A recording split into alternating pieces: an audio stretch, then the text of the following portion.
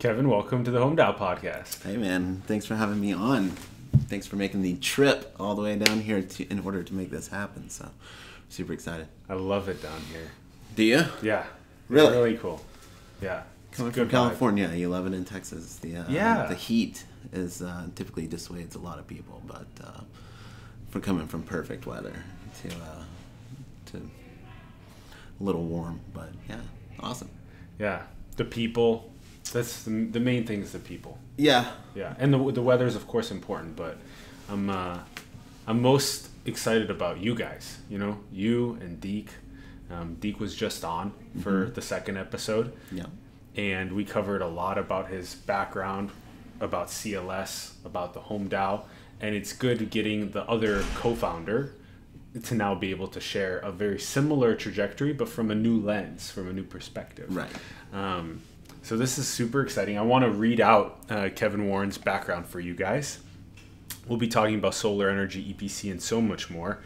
So he's co-founder and COO of CLS Sustainable, multinational solar developer and EPC with over 35 years of energy experience, specializing in C&I, utility, and community projects. Kevin has originated, designed, and or engineered over 155 megawatts of photovoltaic installations, ranging from small commercial to utility-scale projects throughout Texas, Cali, Colorado, North Carolina, Illinois, Ohio, Florida, Massachusetts, Maryland, and D.C. And CLS most recently came on board as developers of Home Dow, which unifies the best people, ideas, systems, and funding and sustainability, bringing real-world assets to Web3. So you can find the clssustainable.com link in the bio below. Also, Kevin's LinkedIn profile if you want to connect with him there, and all the Home Dow links. Kevin, let's blast off with your journey in energy. Take us through that. My journey in energy. So I went to school for electrical engineering, and coming out of that, I wanted to find a space in either energy or just in the engineering field that I thought was on the forefront. I wanted something cutting edge, something that was on the upswing. So through that, I took off to Colorado, northern Colorado, Paonia, to go to Solar Energy International, which is kind of just this, at that point, it was just this like kind of little commune style school that very few people attended because solar energy was so expensive and so difficult to make financial sense of. So went up there, did my first training in solar energy, came back to Texas, kind of started tracking what exactly I wanted to do. Got on a couple of rooftops, threw my first solar panels, and figured a few things out. And then met my wife here. And one day, I guess maybe a little while after we started dating, I said I wanted to go all in the solar field, so we moved to Durango, and I think we had talked about it earlier. We bought a 1964 Airstream and gutted it and turned it into a complete off-grid, and we found this little spot of land on the river there, and so I would commute up to SEI for a week every month. For the first 5 months we were there to do my NABCEP training, and she would hang out in our trailer with our 2 cats and our 2 dogs, and not a lot of space. But so from there, you start seeing where this is going to go as far as the energy side of this. And by the time I started throwing actual panels and making any money doing this, and caveat that it wasn't a lot of money, we still had to bartend on the weekends and things like that. There was no full-fledged solar career at that point. It was almost a hobby that you made money elsewhere, and it was a labor of love for sure, and not a labor of financial sense really.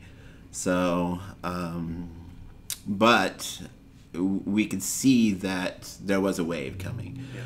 Module prices, energy production prices, the way that we were producing energy was starting to drastically fall. We were installing at $9-10 a watt at one point, and now we're coming down to being able to sell this stuff at about $4.50. And obviously now, we're down in the C&I utility space where we're down in the $1.50 range in certain markets, and so cool. And even lower elsewhere. So I really thought that maybe I was on the front,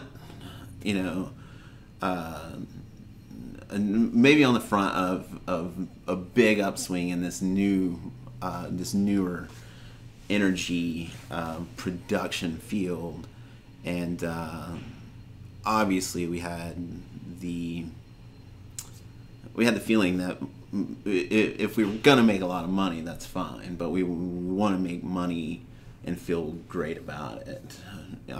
We have kids now, but at that point they were just a plan in the future, or maybe a thought. But whatever we did, and I always say we because my wife and I are going to work as a team. So, but whatever that venture was, just wanted to make sure that we didn't make a lot of money harming our children's future. So came up with this idea of doing well by doing good, and great, and just rolled with it, man. Yeah. And it's been like a 12-year adventure in the solar industry, and I've seen massive trade shows like Solar Power International and things like that go from just 30 of us getting drunk in Vegas to now there's just thousands of people there, and it's just grown 100-fold since we were first in it. But it's just been it's been a wild ride, and I think we're finally at this point where we've set the table to a point that some major things can happen in the next several years. We got through a lot of difficult times, and watch this entire field change. So it's exciting, man. But in not so much of a nutshell, that's my cool history in the in renewable energy. So yeah, I love when you're sharing. There was this draw, in a sense, to solar at such a young place in its trajectory, in such an early time.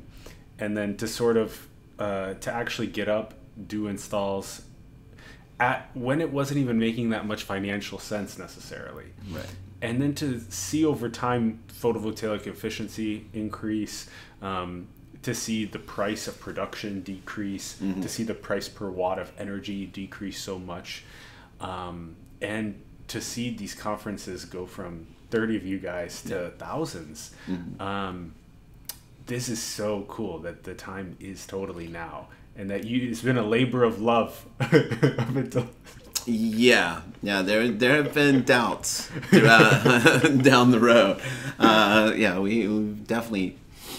I have definitely doubted myself several times in this industry, but we stuck with it, and like you said, the time is definitely now. I think we're definitely hitting the precipice of where it's just going to make so much financial sense in so many different markets, and I think home Dow is only going to help that explosion. So. Yeah, let's hit this from what you ended up building with Deek. So you guys built CLS Sustainable.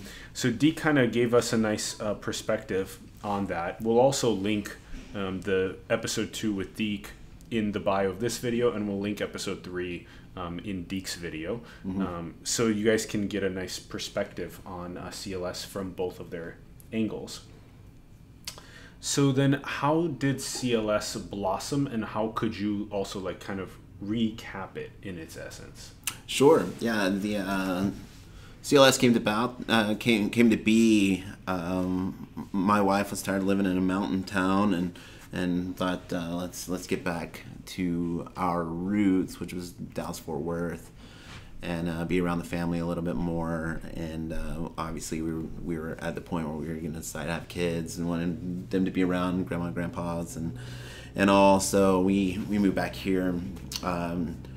The Texas market was, and as far as CNI is concerned, was just not exactly flourishing.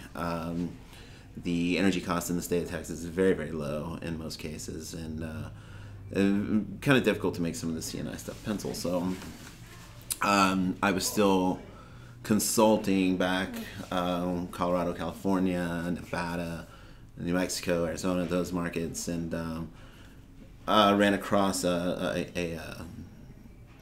they had hired a headhunter basically to go out and look for somebody to start a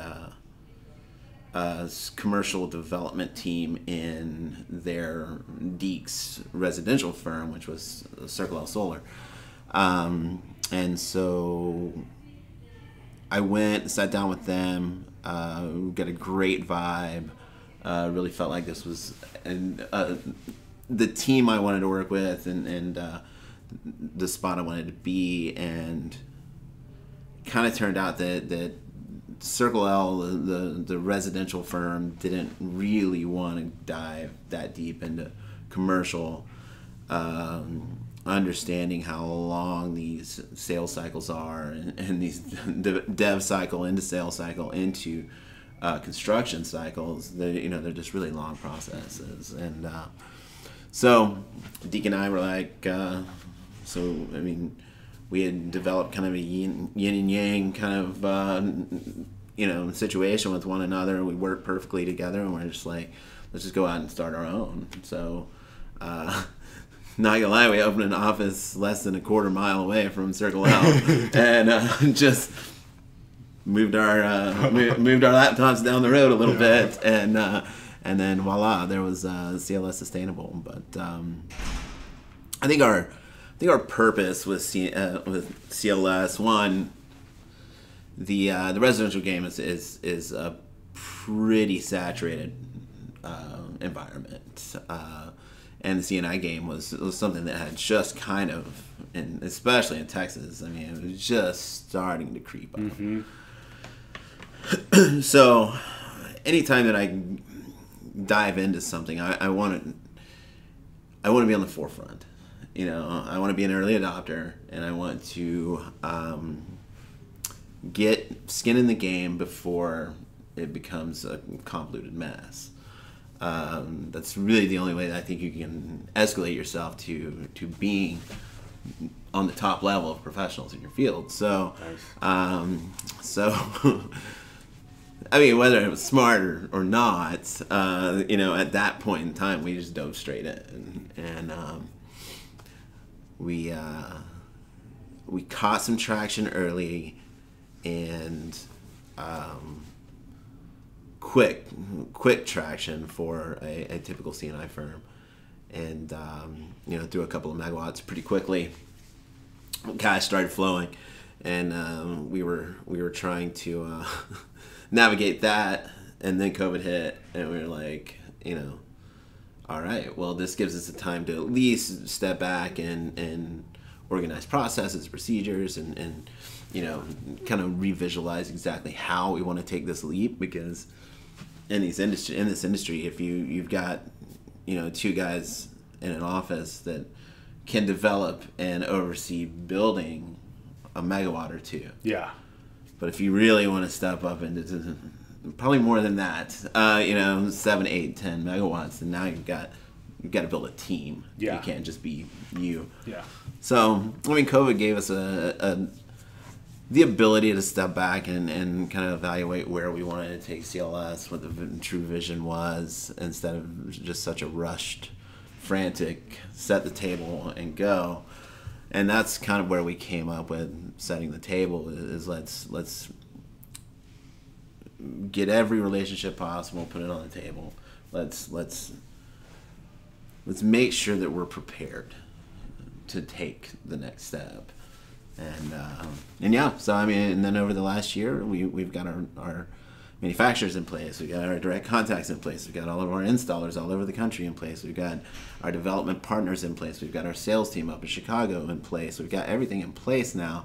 And then over the last year, it's just kind of blossomed. So yeah, we're super excited. But sweet. Cool. So oh, you were already going into all of these components. So let's I do that. I love it. I love it. Let's unpack the components. So what is it like then for like a classical, whether it's a school or a city, factory, etc., that wants to come on board CLS? What does that process look like? So as of right now, so we've got, when we didn't want to oversee a bunch of salespeople, just simply because that's just a hectic nature coming in and out of our office. So what we decided we really wanted to do was set up a sales office or origination office. Sales in CNI and sales in CNI is extremely difficult. And you have to have technicians. You can't just have closers and people that, set people up on an emotional sale. You've got to have like really technical people that understand the development of this, or you can mess up 25 years worth of financials for these people and make yourself look very bad very quickly. So what we wanted was originators. And then from origination, we would funnel into a more organized and experienced dev team. Yeah. And then we would pass that through our process. So Deke oversees the development side. It would go through Deke's group and then get a signature, and it comes over to my group for engineering, construction, and final build outs. Cool. So as of right now, we've got about 100. No, what do we have? 48 trained originators around the country. Whoa. But we have a group that has 124 or so commercial sales guys that are beginning that training process. So should bloom. Whoa. Sweet. Okay, so then the originators start off the relationship with, right.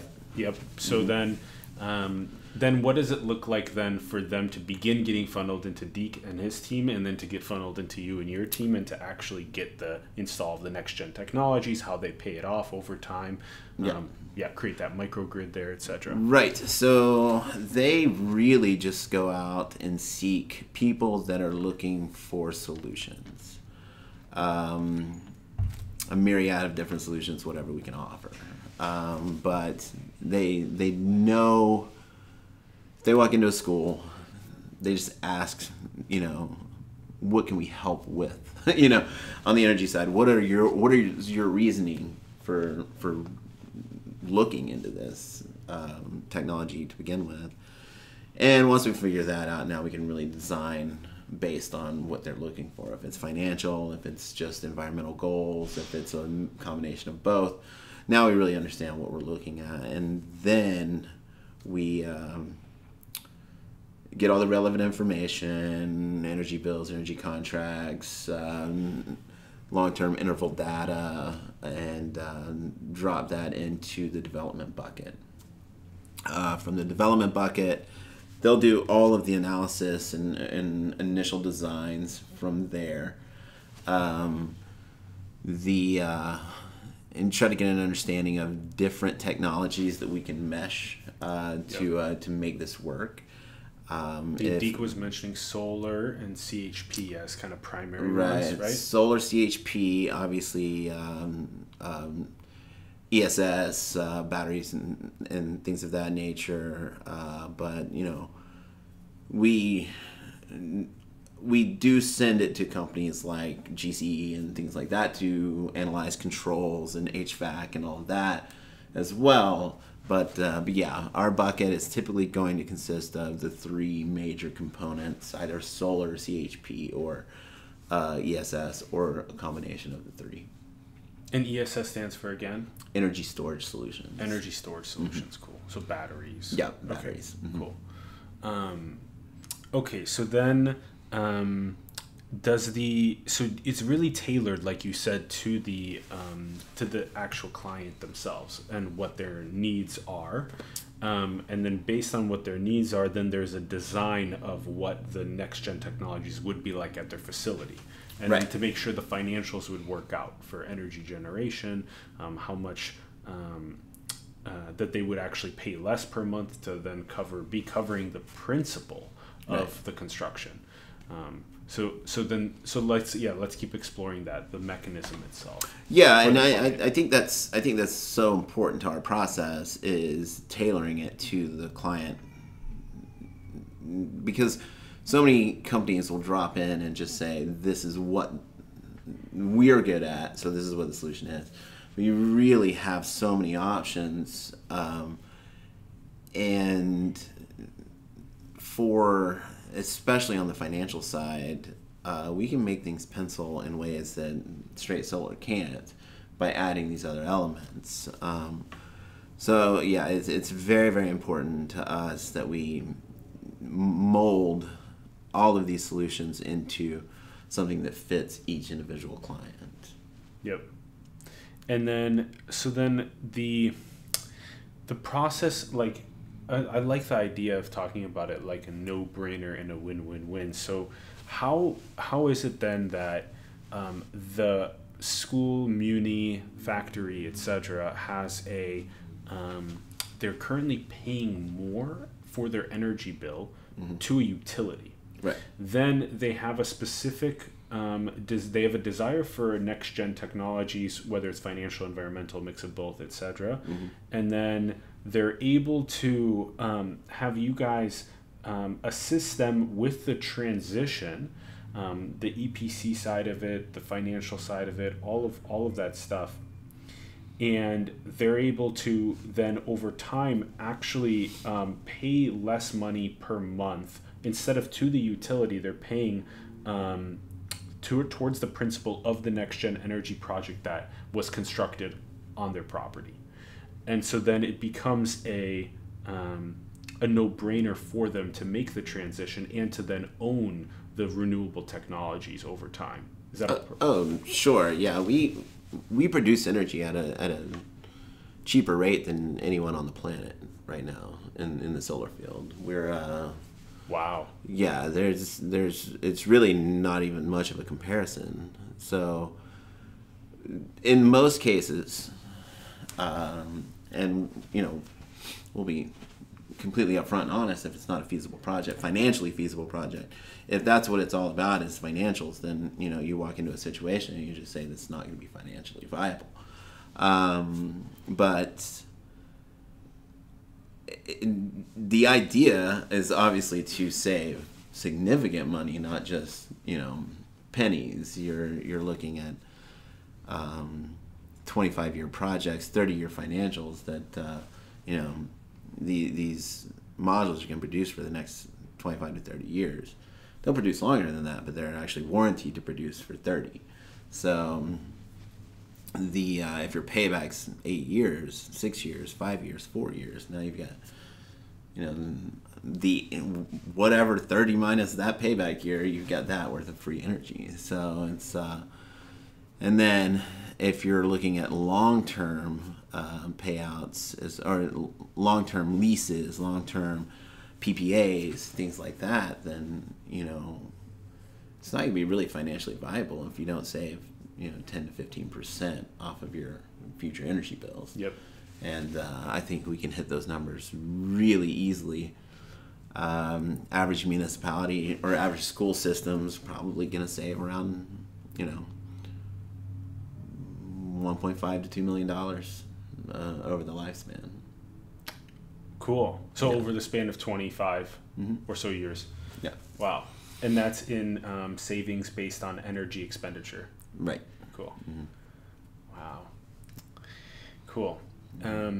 and then they have the next gen technologies on the premises as well, and it creates an energy independence also, which is nice. Absolutely. Yeah. So there's not a reliance on drawing from the utility, which is great. Right. Yeah. So there's so many core components to this. Mm-hmm. This abundance of solar energy versus a fossil fuel drawing from that. Right. Right. Yeah. The old adage is that, if we ever stop drawing energy from the sun, we're all in much bigger trouble. Yeah. So That's great. This is like the Mm-hmm. In cosmology, there's like a Kardashev scale of like civilizations and how far advanced they become. Yeah. And to hit sort of the first big threshold, you have to draw your energy from the local star, Oh. right? Instead of from the local on Earth resources, right? And it makes sense. There's many futuristic ideas about Dyson spheres and all these other different types of technologies that can harvest even more power from the sun and whatnot. Sure. Yeah. And we're probably on the verge of some of that, but Yeah, it's cool because now we're like hitting a cosmological threshold of drawing energy from the sun, the star, instead of from the fossil fuels on the local planet, which was important in the transition for the Industrial Revolution and all the stuff we went through. But now is the time to make the transition to getting the power from the because sun. the technology's there and the technology is cheap enough and the technology is understood. The biggest hurdle we have transitioning to renewable energy is the grid itself and upgrades to the grid. Massive upgrades are going to be required in order for us to interconnect enough of this to really make huge dents. So I think upgrading our infrastructure next into then installing many more solar panels, as many as we possibly can. But yeah, I think that's definitely the next step. So that's a really cool analogy. Yeah. So what's the efficiency up to now on photovoltaics? Is it like 25% or something? I mean, you have certain modules hitting much higher than that, but yeah, I mean, anywhere from 22 to 28. And then potential to go up to 45 or something. Some Theoretically. yeah. Yeah. And then supposedly some have started approaching, that range. But Cool. Nice. And then the so for example, many of the solar installations typically end up happening in areas that get a lot more frequency in sun. right. So, have you guys noticed that there's a tremendous amount of increased sales to CNI in the southern part of the United States versus the northern? Not really. Interesting. So the biggest driver on the CNI side is going to be supply rate electricity. So in these southern states, we're sitting here in Texas. A ton of ton of sun, ton of natural gas, ton of oil. You've got lots of different energy sources, and that drives down the cost of energy. So your average supply rate here in Texas is going to be somewhere in that 4.8 to 6.5 cents a kilowatt hour. But your average supply rate up in, say, the Northeast is going to be closer to 8.5 to up to 11.5. Your average supply rate in California is going to be 15.5. So interesting. So Texas, 5 cents approximately kilowatt hour. Northeast, 10 cents approximately kilowatt hour. California, 15 cents. Yeah, in sheer supply rate. So that's the biggest driver. It's what what's the avoided cost? So when we install in Texas, we've got to install at a very low price. And then California obviously is typically much higher from a labor perspective, from a equipment perspective, but you can still make it pencil a little bit better.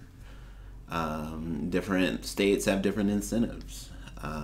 Illinois has a massive incentive program that you can shave, 3 to 4 years of payback off. Damn. Yeah. And same with Maryland, same with DC, same with these other markets. So there are lots of variables when it comes to where to build, and exactly the financial feasibility. It's not just more sun equals more solar. Definitely not. That's cool. So I wish. One of the big variables is the incentive programs that are a part of those areas. That's a big one. Yeah, incentives and avoided cost are mostly the biggest drivers. Avoided cost. What does that mean again? Whatever the client is avoiding paying for electricity. So you're if you're paying 5.5 cents, or you're paying 7.5 cents, and we can come in and produce at 4.5. You've got a 3 cent avoided cost there. I see. Okay, so the delta of what they'll save per kilowatt hour is avoided cost. Yeah. Okay. Cool. So big, that's the main drivers. thing. You guys want to prove. CLS wants to prove to the prospective customer that the amount per kilowatt hour is going to be a penny, 2, 3 less as part of the right. Yeah. Right, and CNI is such a different world. A lot people think emotionally about their homes, and they say, you have a sales guy come in and be like, it's going to be a 10-year payback, but then you'll have these on here for 20 years and you won't pay anything, and they're just like, they start thinking about their home emotionally, and can be driven into an emotional sale or an emotional close. Can't do that in CNI. You're going to be sitting in front of boards, and you're going to go to the CFO, and you've got to make financial sense in order for this to happen. So that is our responsibility, first and foremost, is to prove that this is a financially viable project. That when it hits the CFO's desk, they're going to look at it and say, okay, we're going to save X amount over the next X years, and make it a financially feasible situation for them. So yeah, that's the first thing we have to prove. Yep. Yeah. That's cool. That's a big difference. And then also there's something about, like, when you go for CNI projects, there's also a greater, like, the EPC itself has to scale tremendously, because you're not just putting up, I don't know how many average panels go up on a home. 20? Yeah, so you're probably looking 20 to 30 in Texas. Yeah. And then on a factory or school, I mean, what, 1,000, 2,000? On a factory, probably closer to about 2,500. Yeah, maybe 3,000, depending on the size. Schools, we're looking at probably 1,500 or so. That's so cool. And then, wow. Yeah, so like production facilities, stuff like that. But it's just like warehouses, you're looking at about 1,200. Yeah. Somewhere in that range. So, yeah, a lot more. Cool. A lot more. There's a lot more juice flowing up on that rooftop than the typical house. So you've got to have a specialized EPC and a skilled EPC to pull it off. And so then over time, there's been like an accruing of the partners that can do these processes. Oh goodness, yeah. That's why the mention earlier of setting the table. Yeah, let's go to this. Yeah, we really didn't want to get into this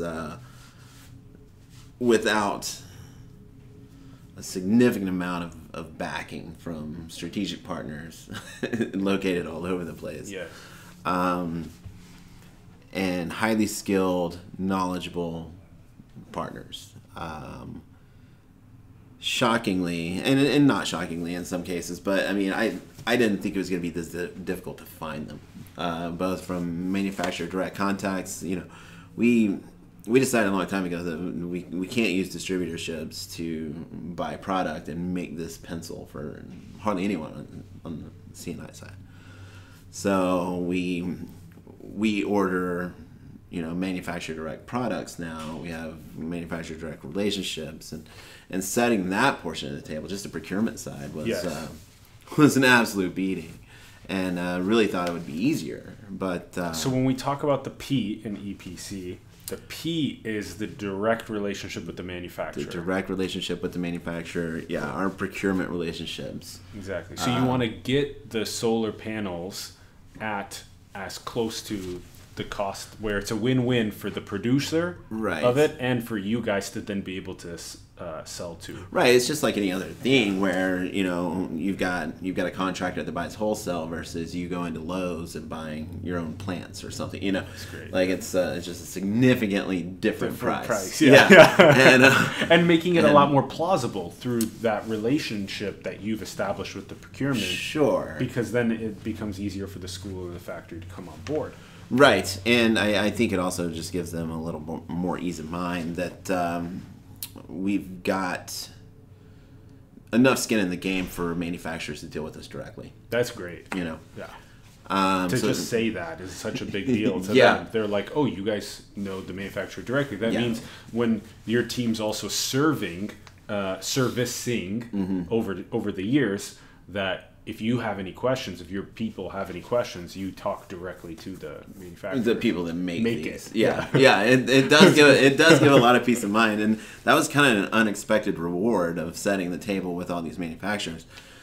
We sit down in a boardroom, and all of a sudden they're just like, "Oh, that's really impressive. You guys are doing directly to the manufacturer," and we had no idea that was even going to be a reward that came from that. We just wanted to make sure we could get the cost down low enough to convince them to move forward on the financial side. So, but that's just one part, and then of the table. And then, like I said, where we got to this portion was the construction side. Right. So let's hit that one. A shocking amount of people do not know how to build CNI solar. So it was it was a lot of work to set up our strategic partnerships around the United States.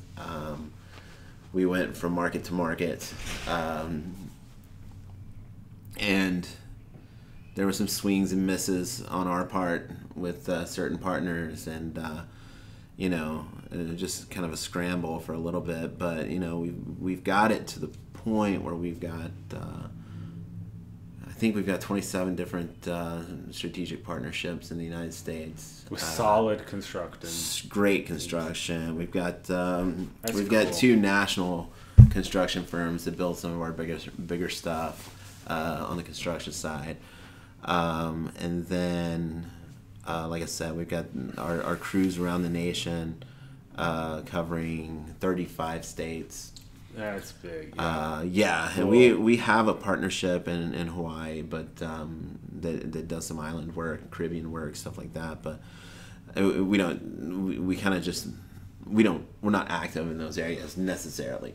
If something comes along, then we send it over to them. But so you? So when you bring together the E and the P, the E, P, and the C, but when especially let's say the would you say that like Deke and his team on the table are doing the E side of it in terms of the designs? No, so they'll do preliminary designs.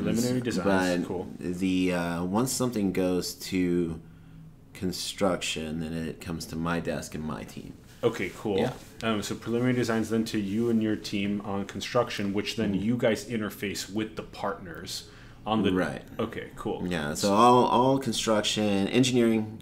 Actually, all engineering, procurement, construction all comes into my bucket. So then you're sourcing also through the manufacturer partnership. You would get the, let's say, 2,000 panels for a factory or school or whatnot.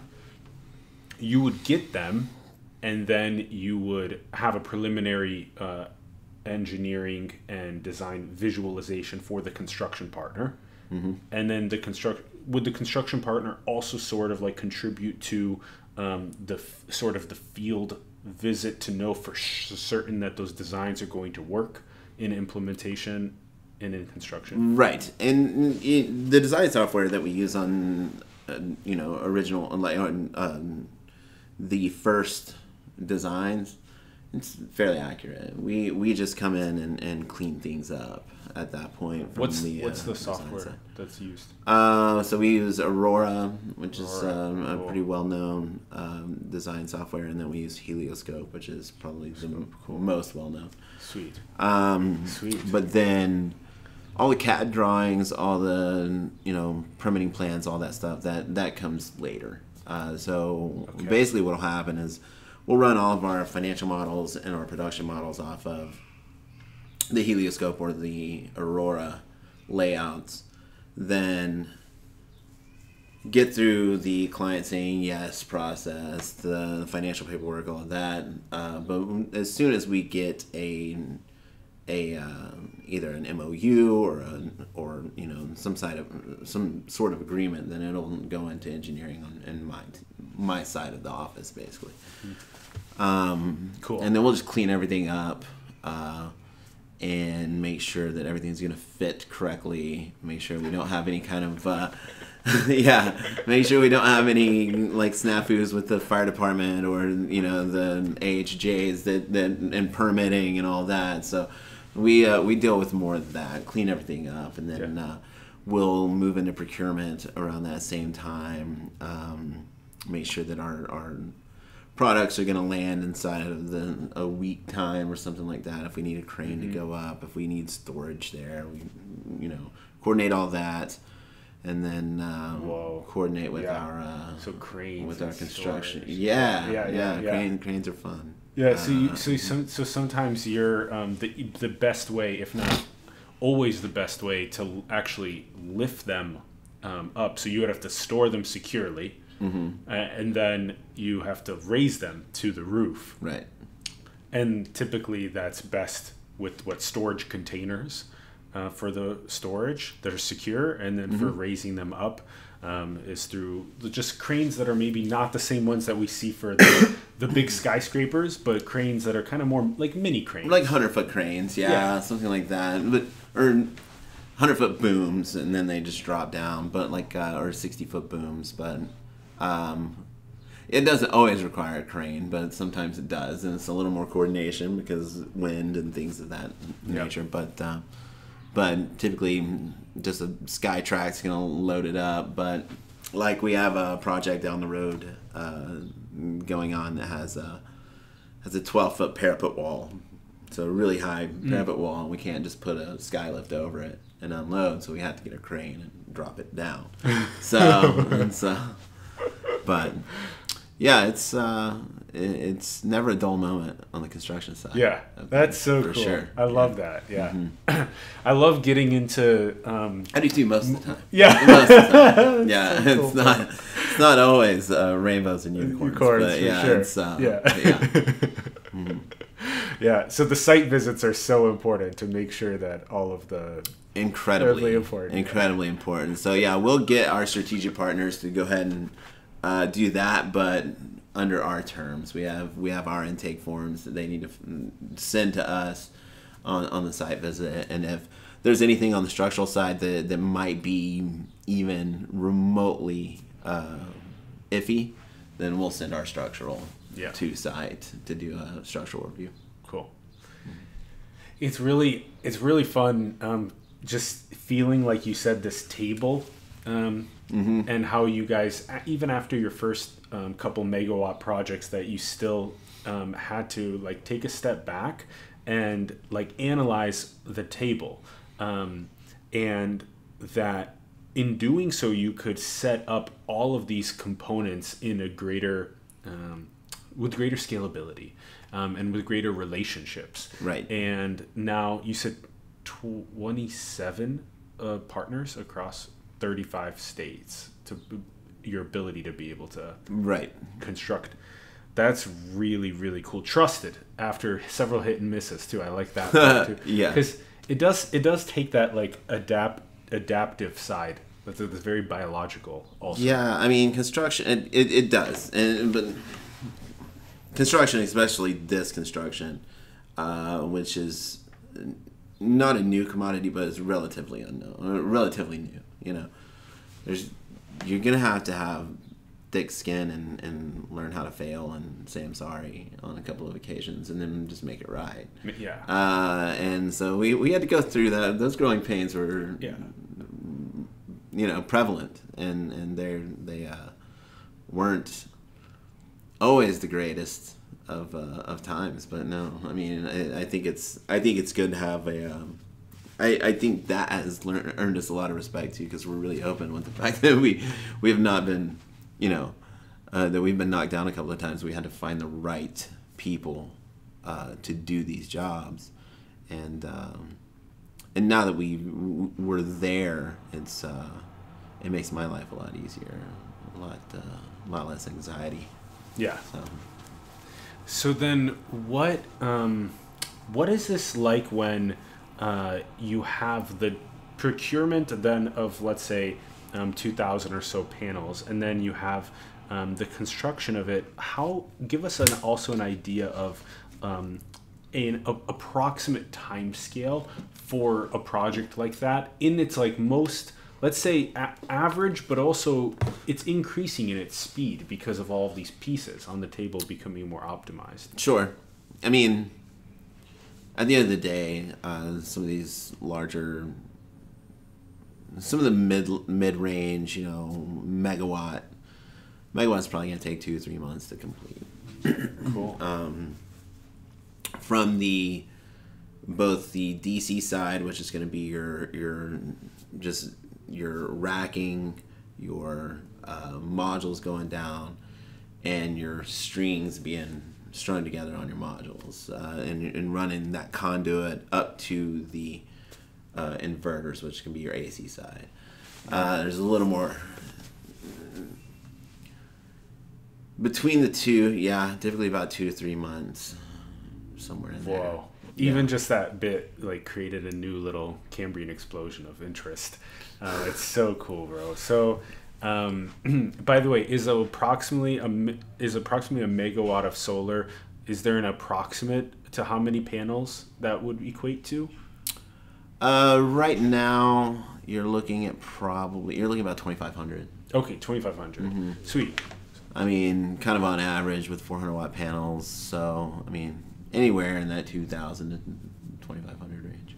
And about 400 per panel watt. 400 watts per panel. Yeah. Okay, generative. That's pretty good per panel. Wow. Yeah. The first solar panel I ever put on a roof was 70 watts. Yeah. So it weighed it weighed a shitload. It did, and like these panels are like half the weight and producing 6 times the energy. So damn, that's so cool to hear about it, because we're usually only focused on like Moore's law and transistors, and sometimes in biology we'll be taught about actually the speed at sequencing is also decreasing, and the cost to sequence is decreasing, but hearing it in renewables is awesome. Yeah.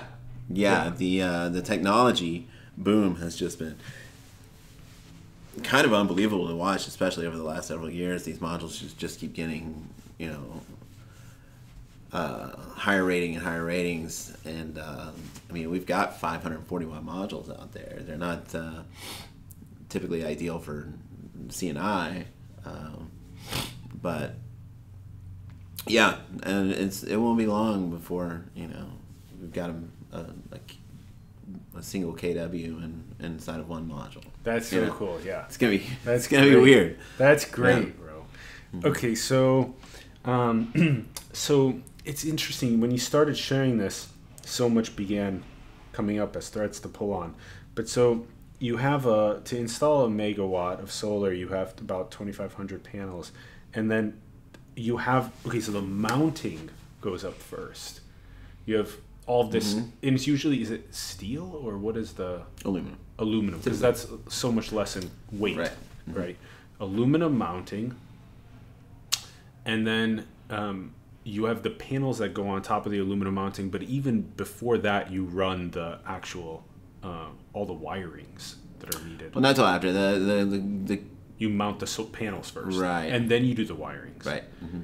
Interesting.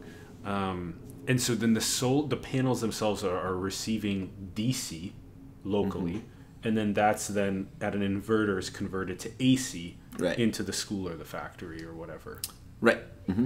So then, okay, so those are the primary, in a sense, components: mounting, panels, taking the DC. Primary components, racking, modules, inverters. Racking, modules, inverters. There it is. You heard it here. I love it. Yeah. I love it.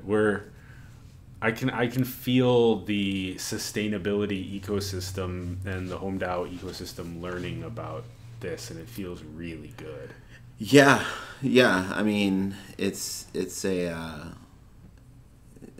I think we had touched on this earlier that us being a part of HomeDAO is.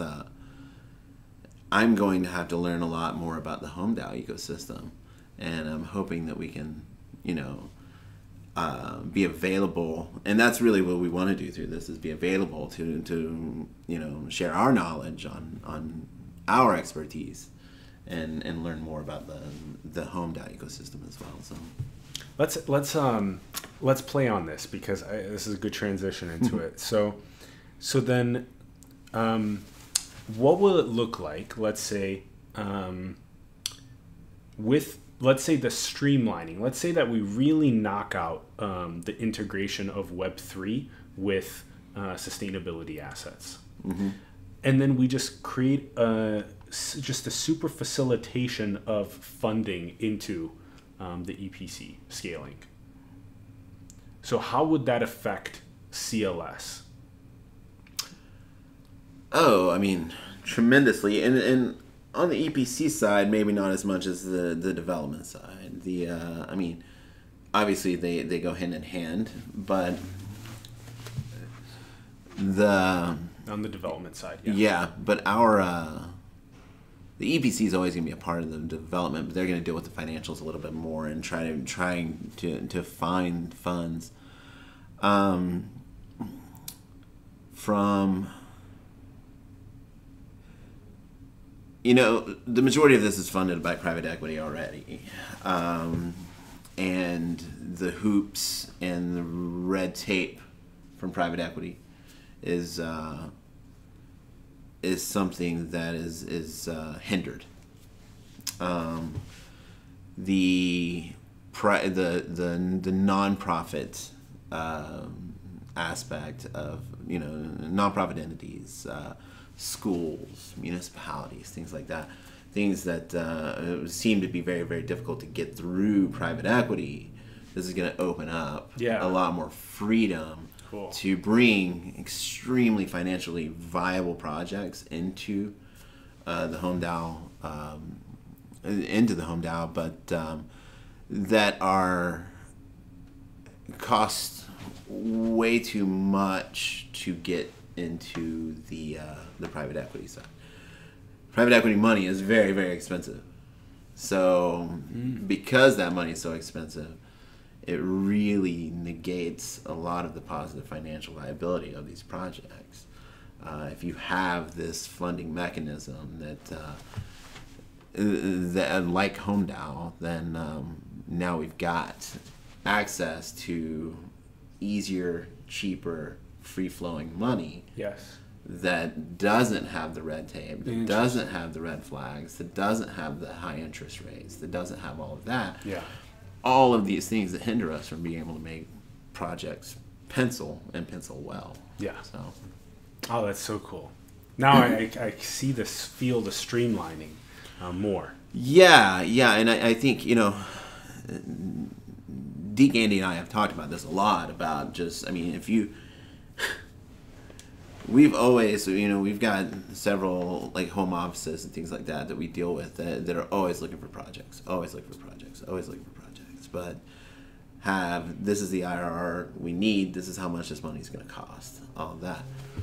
We're viewing HomeDAO as a massive community home office. Yeah, that's cool. That the money isn't expensive. The money is free flowing. All we have to do is provide the oversight and the financial viability of these projects. Yeah. Oh, Boom. that's so cool. So yeah, it's incredibly exciting on our side, and we're just one developer. Exactly. Yeah. I mean, as the, like you say, the ecosystem starts to grow into other development firms and people that see exactly what's happening here, it's sky's the limit. Yeah. Cool. So there's with the existing old money, there's a bit the red tape, red flags. These things they inhibit and create friction in a sense with this process. And then let's say the Web3 and the tokenomics, the smart contracts, the blockchain model enables a more fluid, less red tapey, as much as possible, frictionless process for developers from all around the world to bring on, because you guys already have, if you want to say the know-how, you have the know-how of installing the next gen energy assets. So you have the know-how of who's interested and getting it done, and then just the funding mechanism itself is then in Web3. I would even add, you say who's interested and into the construction portion, but I would put in the middle there. I would be knowing who's interested, the ability to prove the value of it, and then build it, and the funding. Right. That's cool. Yeah. The viability. Yeah, exactly. Yeah. We were talking about that and visualizing it as vetting, in a sense, the vetting process. Yeah, the vetting process is exact. Interesting. Man, this is so good. Okay. Let's come to a close here soon. Okay.